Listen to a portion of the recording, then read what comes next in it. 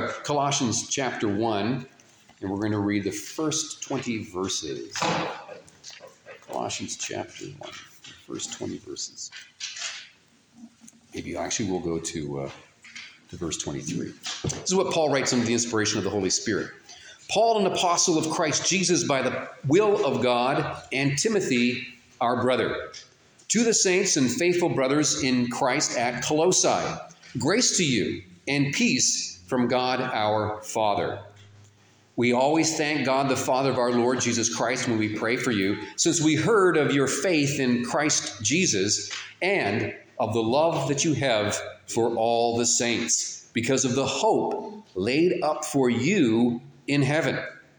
Of this you have heard before in the word of the truth, the gospel, which has come to you, as indeed in the whole world it is bearing fruit and increasing, as it also does among you, since the day you heard it and understood the grace of God in truth, just as you learned it from Epaphras, our beloved fellow servant. He is a faithful minister of Christ on your behalf, and has made known to us your love in the Spirit. And so, from the day we heard, we have not ceased to pray for you, asking that you may be filled with the knowledge of his will in all spiritual wisdom and understanding, so as to walk in a manner worthy of the Lord, fully pleasing to him, bearing fruit in every good work, and increasing in the knowledge of God, being strengthened with all power, according to his glorious might, for all endurance and patience with joy, giving thanks to the Father who has qualified you to share in the inheritance of the saints in light.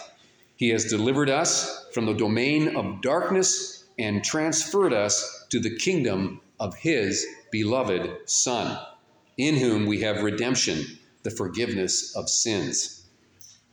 He is the image of the invisible God, the firstborn of all creation. For by him all things were created, in heaven and on earth, visible and invisible, whether thrones or dominions or rulers or authority. All things were created through him and for him.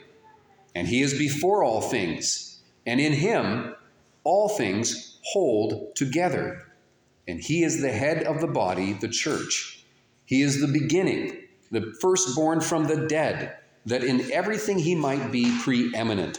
For in him all the fullness of God was pleased to dwell, and through him to reconcile to himself all things, whether on earth or in heaven, making peace by the blood of his cross. And you who were once alienated and hostile in mind, doing evil deeds, he has now reconciled in his body of flesh by his death, in order to present you holy and blameless and above reproach before him, if indeed you continue in the faith, stable and steadfast, not shifting from the hope of the gospel that you heard, which has been proclaimed in all creation under heaven, and of which I, Paul, became a minister. Well, brothers and sisters, there is a lot going on in this passage, and if we were to do it full justice, we could pause and look at just this first portion of chapter 1 with great benefit for really weeks and weeks and maybe months and months and even years and years. There's such a depth here, such a richness here. All of the splendid doctrine of Christ that is disclosed here.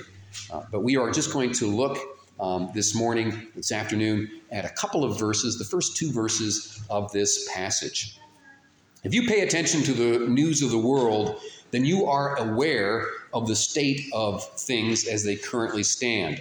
As Charles Dickens, the English novelist of the century ago, said, it was the best of times and it was the worst of times. It was the best of times and it was the worst of times. We enjoy, for instance, unprecedented health and wealth and prosperity here in North America. We are richly blessed in the material realm by all that's going on. Our bodies are healthy, generally speaking. We've got a good healthcare system and a good social network system. And so it's the best of times in many ways, the best of times. But it's also in many ways the worst of times. When we look around the world and we see everything that's going on in the world and how it seems to be unraveling, there's a lot to be concerned about. Wars abroad, wars in Ukraine, wars in Armenia, wars in Gaza, and war elsewhere. There's a lot of conflict going on. So it's the best of times. There's a lot of prosperity, a lot of health, and all of that, which is good. But it's also, there's great distress as well. And we don't have to even look out into the world to know that there is great distress. All we need to do is look into our own hearts. We need to look into our own hearts and see that there is great distress even within ourselves. In fact, there is a spiritual war that is going on, and 1 Corinthians makes that so clear. There's a war between the flesh and the spirit, between the old man, who we once were, and the new man, who is now within us because of God's grace, as the Holy Spirit has carved out a place in our hearts and planted the seed of life within us and caused us to be born again to a living hope. What are we to do under these conditions? The best of times, the worst of times, conflict and peace and all of that going on, and that conflict and that peace is also within us. How are we to live in this fallen world? Because that's where the conflict arises. We're living in a fallen world, which is benighted and blighted with sin. Well, relief is at hand. We do not despair. Relief is at hand. God has sent his Son, the Eternal One, to be our Savior. Jesus Christ took upon himself our very nature. He became like one of us in every way. He was man of flesh and bone, and he was under the law, as Galatians tells us. And yet, there is something extraordinary, absolutely unique about Jesus. One thing that sets him apart from all the rest of mankind. He was without sin, conceived by the power of the Holy Spirit, as the Holy Spirit overshadowed Mary, his mother. And so he is a man without sin. He is the perfect one, is not able to sin. He can be tempted in every way that we are, but he never fell into sin. And we know that because God the Father declared at least 3 times, "This is my beloved Son," indicating Jesus. "This is my beloved Son with whom I am well pleased. Listen to him." Jesus Christ is the second Adam, as Romans declares. And he is the great King. He is the captain of our salvation. And as long as we look to him and are attached to him, we cannot fail in our walk. It means we can mess up, but because we are united to Christ, we know that we will prevail, not because of anything within ourselves, but because God has purposed to save us, to redeem us, to cleanse us. Well, relief is at hand. God has sent a Savior to redeem us from the dark domain that's overshadowed his creation by the world, the flesh, and the devil. The wounds of Christ, his shed blood, has healed us from all iniquity. His blood has cleansed us. His righteousness has clothed us. And now we are hidden in Christ. We are united to him savingly. In fact, Jesus is often described in Scripture as the keep. And he is also the keeper. Do you know where that the origins of that word keep come from? If you have ever traveled to Europe, then you know that one of the things that characterizes European material culture are castles. Well, often the castle had one tower that was absolutely impregnable because of the walls that were so thick. And sometimes that tower was called the keep. And as long as you were in the keep, then no one could get at you because it was impregnable. And Scripture is telling us that Jesus Christ is that keep and that he is the keeper. And as long as we are in Christ, the world, the flesh, and the devil cannot ultimately overwhelm us, but that Christ will prevail. Christ will prevail. And since Christ is the Savior and is saving a people for himself, and since they are brought from death to life by the grace of God, since all of that is true, we should have great hope. Not only great hope, but great joy. I say that I'm a very serious person in my temperament. I am naturally melancholic, but inside I feel great joy. And right now, inside I am smiling and full of great joy. But I am, if I say that we should have great joy and I have a serious face, it's only because of my temperament, not because I'm contradicting myself. We should have great joy. We should also be full of great hope as we look out into the world and we see the world unfold and we think, wow, there's a lot of conflict going on, but Jesus Christ is King. Jesus Christ is King and he will prevail. So we should have great hope. Well, there are three major points to today's sermon. The first major point is Christ and the church. The second major point is Christ and the saints. And the third major point is Christ and the peace of God. We begin with major point number 1, Christ and the church. Christ and the church. What does God want to teach us about Christ and his church? Well, let's consider the relationship that Christ established with his church, specifically the organization of the church. What we would say the hierarchy of the church. Hierarchy is not a bad word. It can be a very good word. And in the biblical worldview, hierarchy is absolutely good. God is king. He has sent his son, and the son has established the church. Christ is the king of his church. What does the Bible say about the church, specifically the structure of the church, and how can that give us great hope? Why is there great hope in the structure of the church? Paul writes, Paul, an apostle of Christ Jesus, by the will of God. It was God's will that Jesus Christ would gather a people for himself and that Christ would be the head of his church, of his people. Well, in this brief verse, Paul alludes to a hierarchy. God the Father wills it. Christ is sent to accomplish it, and Paul obeys God's word, and Paul obeys Jesus Christ. And this, brothers and sisters, is the pattern that is established and revealed throughout Scripture. God loves order. God loves to organize.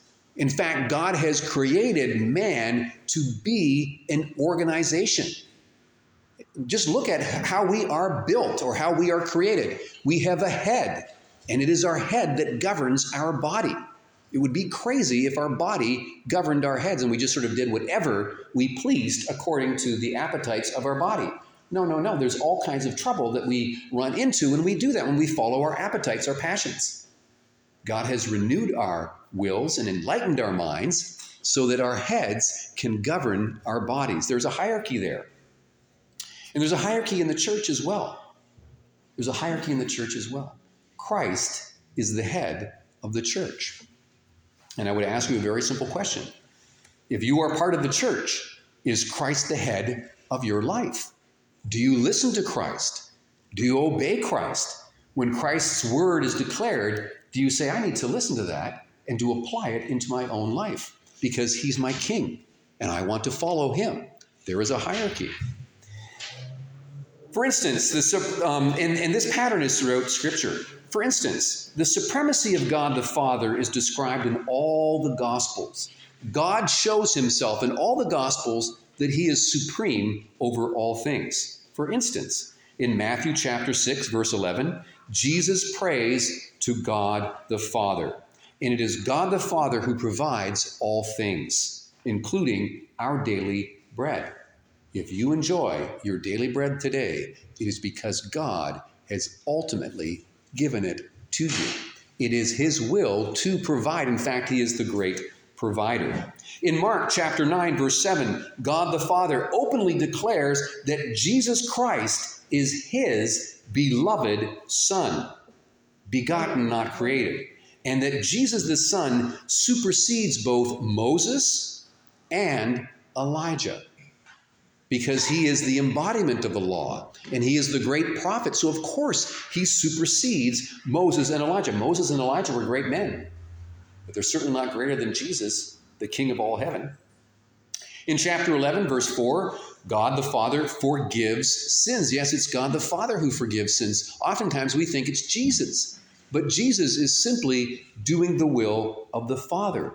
It is the Father's will that your sins would be forgiven in and through Jesus Christ. But God is intimately interested in your cleansing. And he has sent Jesus Christ to do that work of cleansing. Now let's turn to the headship of Christ. The headship of Christ is everywhere in Scripture.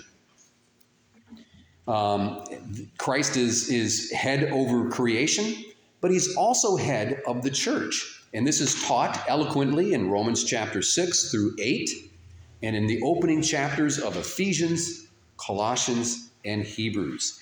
Christ is king of the church. He is your king. He is my king. And wherever we go in all the world, when we go into a church, we know that Christ is king there too. We share that king with Christians all over the world. That's one of the wonderful characteristics of Christians. We can say to any Christian anywhere in the world, "Are you a follower of Christ?" And they say yes. And we automatically have affinity with them. We can automatically associate with them. Why? Because they are servants of the great king, just as we are. And finally, the doctrine of the officers of the church, those who govern the church in earthly terms, is taught in Acts chapter 15, Ephesians chapter 4, 1 Timothy chapter 3, and Titus chapter 1. All of those chapters speak about the officers of the church. You know, God is so good. He is so gracious. He knows our weaknesses. He knows our frames. He knows that we need leaders, strong leaders, godly men who can lead the church and lead individuals. And God not only knows that, but then he provides officers of the church to do the actual leading, the pastors, the teachers, and in former days, the apostles and the prophets. These men, chosen by God and equipped by him, have led the church throughout the ages. This demonstrates God's goodness. And all of these church officers are under the headship of Jesus Christ. So here's a clear demonstration of how God loves his people. He gives us a church. He gives us officers who can govern and rule and teach us. And all of that is set under the rule of Christ. And of course, we want that ruler. We want a good king. We want somebody who is good and gracious and wise. And that's Jesus Christ. Jesus Christ is the great, gracious ruler. This is what Ephesians chapter 4, beginning at verse 11, declares. God gave the apostles, the prophets, the evangelists, the shepherds and teachers to equip the saints for the work of ministry, for building up the body of Christ. Brothers and sisters, did you hear why God gives us the officers of the church? It's not so that they can be dictators who push you around and dictate what you should do. The officers of the church, rather, are given to the church to teach and to guide you so that you are built up in your faith and in your doctrine, so that we all know God, we all love God, and we want to serve God. This is the gracious God that we have. So that's the first important point of the church, is that God is the one who gives us officers. And he gives us officers and the head of the church for our good. And then turning to major point number 2. The major point number 2 is Christ and the saints. Christ and the saints. Let's consider Christ's relationship to his people, the saints. Specifically, where are the saints situated? Do you know that if you are in Christ, that you are a saint? If you are in Christ, you are a saint. The Holy Spirit dwells within you. He was the one that drew you to Christ. He was the one who enlightened your mind. He was the one that renewed your will, the Holy Spirit. And he dwells in you. You are the temple. And that makes you a saint. And you may not feel like a saint. As you review your past week, you might think, I'm not acting like a saint. If we say we are without sin, we fool ourselves and the truth is not in us. But if we confess our sins to him, he is faithful and just to forgive us and to cleanse us from all wrong. If we don't feel like saints, if we haven't acted like saints, the solution is simple, brothers and sisters. We drop to our knees, We beg for God's forgiveness, and then we receive his grace, knowing that he is good and gracious. He will never forsake us. We might forsake him. In fact, oftentimes we forsake him in thought and word and deed. Christ Jesus never forsakes his people. He always loves them. He's always gracious and always merciful. If I were to ask you right now, Christian, where are you? Christian, where are you? What would your response be? You might say, well, Robert, I'm right here. I'm right in this church. But if I persisted and said, no, Christian, where are you? I might say, well, I'm in this is North Toronto in the Gore. You might give a little bit more geographical description of your location. But if I persisted and say, seriously, where are you? You might look at me like I'm funny, like, do you not know where you are? I had to use Google to get here. So it would be, in my case, it would be true. I don't know exactly where I am. I know I'm at the Gore. But you know where you are. But you know, Christian, that there is another location? Yes, the truth is you are here in this church, in this intersection, in the Gore, and in Toronto. That's your geographical location, and all of that is correct. But there is another location, brothers and sisters, that is even more important, more critical in your Christian life. You are in Christ. You are in Christ. God has brought you in union with his Son. This is a mystery that we don't fully understand. I don't pretend to fully comprehend how this is so. But God in his mercy has brought us into union with Christ. Ephesians chapter 1 declares that so clearly. We are united to Christ, and Paul says that again and again and again. Our real location is in Christ. We, brothers and sisters, are citizens, it's true of Canada, but our true, deep, and eternal citizenship is in heaven with the triune God. We are united to Christ. We are in Jesus Christ. Paul declares, Paul, an apostle of Christ Jesus, by the will of God, and Timothy, our brother, to the saints and faithful brothers in Christ at Colossae. So there was a geographic location. Paul was saying, yes, you Christians are in Colossae, but you're also in Christ. So it's perfectly fair to say that we are in Toronto, and when I go back home, I'll be in Woodstock. But you and I are also in Christ. We are in Christ. This is tremendous. We were outside of Christ before we came to faith, before God was gracious. We were strangers and aliens, Paul tells us. But then God in his grace brought us to himself. And he did that by bringing us into Christ. We are in union with Christ. You are in union with Christ. I am in union with Christ. And this is a demonstration of God's grace and his goodness. Every Christian of the invisible church can say, I am in union with Christ. So the second major point we need to consider in this sermon is our dual locality as children of the living God. It's true, we are made of flesh and bone. And so we have a position in time and space and material existence. We are in this building right here, right now, at whatever time it is. And then later on, we'll move away to another place. But wherever we go, whatever we do, we will always be in Christ. That is a sure thing. So the blessings of God are enjoyed even now.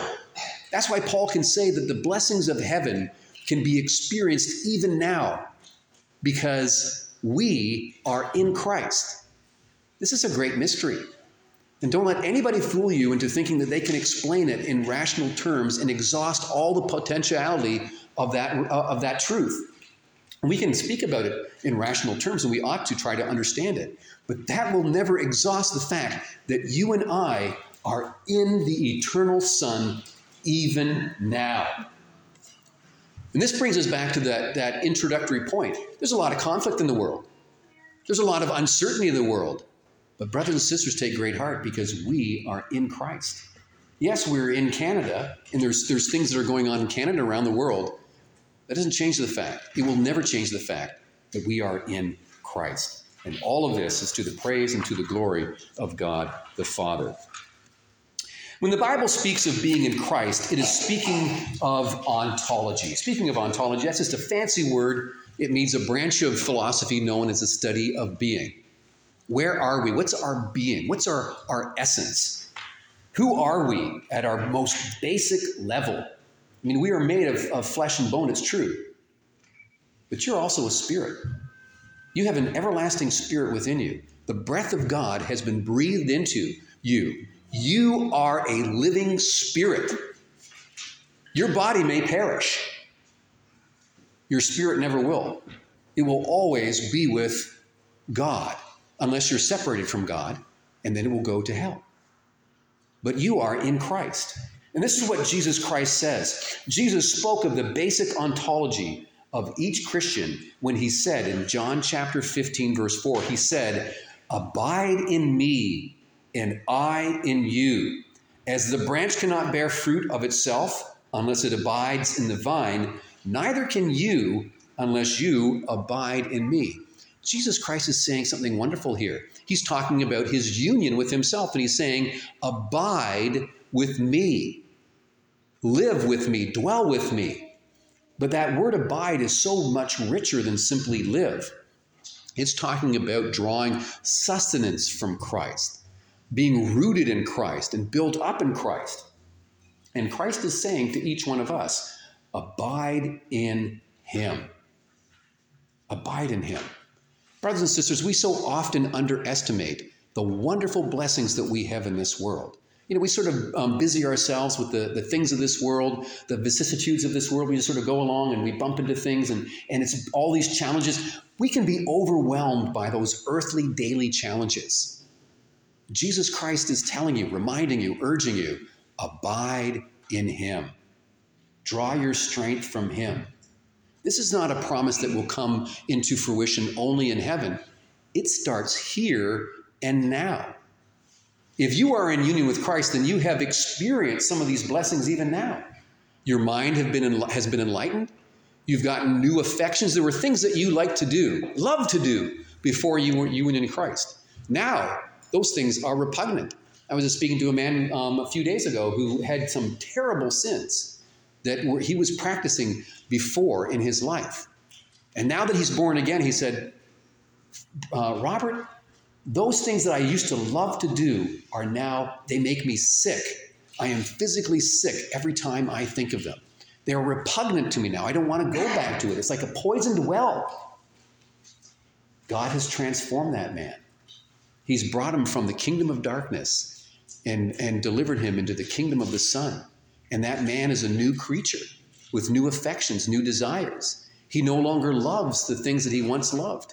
Now he loves Christ because he is abiding in Christ. And all of this is Christ's doing. And then thirdly and finally, and briefly, Christ and the peace of God. Christ and the peace of God. Finally, let's consider the peace of God communicated by Christ to his people.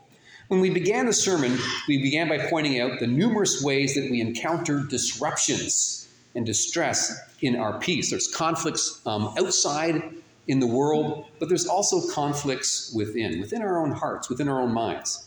There are several wars, as I said, that are raging in different countries on different continents in the world, even now. You know, men are losing their lives, women too, children as well. Losing their lives in these conflicts is terrible. No one is diminishing the catastrophe and the atrocity of these wars. But is there a war in our lives, in our hearts? There ought not to be. Brothers and sisters, we should be at peace. We should have peace in our hearts. That no matter what happens out there in the world, we know in whom we trust and believe, Jesus Christ. There should be a great peace in our hearts. There shouldn't be turmoil in our hearts, but there often is. This is what Paul communicates to the saints in Colossae. Grace to you and peace from God our Father. It's God that's speaking these words through Paul. And Paul is saying, on God's behalf, Paul is saying, grace and peace to you Not from Paul, but from God. It is God himself who is communicating his peace to us. God is saying, may you have grace and peace. And Paul is the spokesman who speaks on God's behalf, but it is God who is telling us, I want you to have peace. I want you to know my grace. This is wonderful. In Ephesians chapter 2, verse 8, beginning at verse 8, Paul writes these words about grace. These words should be cherished by each one of us because they contain so much mercy, God's mercy in them.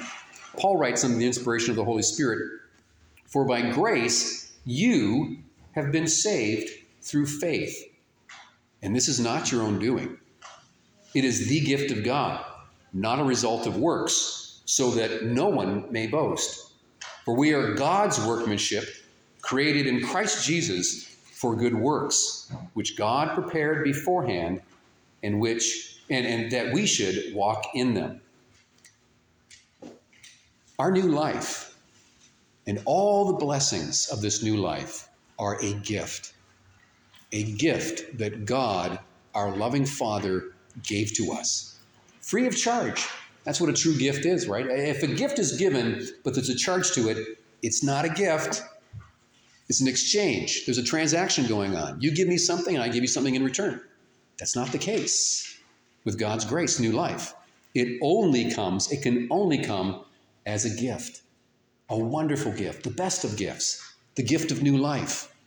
And Paul is reminding us that it comes because God loves his people.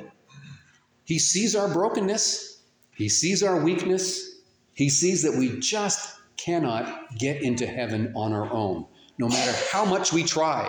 And oh, do we ever try, don't we, brothers and sisters? We try to storm the gates of heaven. We've tried in the past, and we've failed. And we've been miserable. We've been on that treadmill, that moral treadmill. And it's hard. In fact, it's impossible. And God in his mercy has given us Jesus Christ because he knows that we cannot sustain that treadmill life. He gives us the free gift of Jesus Christ.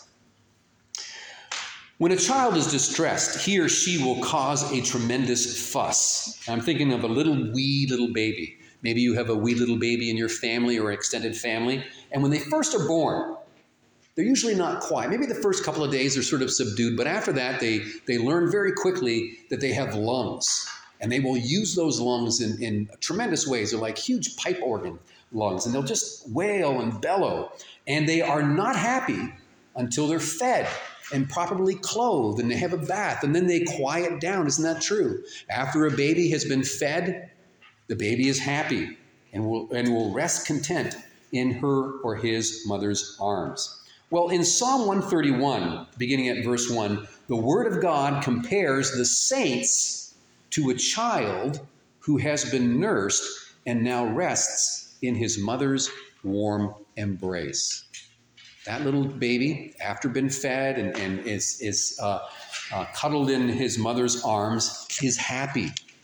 It's happy. And God is saying the Christian is like that baby, or ought to be like that baby. Christians should be like little babies who have been fed and are now in the arms of Christ. And this is what the Word of God says. Lord, my heart is not haughty, nor my eyes lofty. Neither do I concern myself with great matters, nor things too profound for me. Surely I have calmed and quieted my soul, like a weaned child with his mother. Like a weaned child is my soul within me. And then the psalmist says, O Israel, hope in the Lord from this time forth and forevermore. That's a beautiful picture of the church. The church, made up of brothers and sisters in Christ, is to be like that weaned child, resting not in the world, not in the material goods of the world, not in our own strength and our own wisdom or our own ethnic background or anything like that. Our only hope, our only rest is in Jesus Christ and all that he has done for us.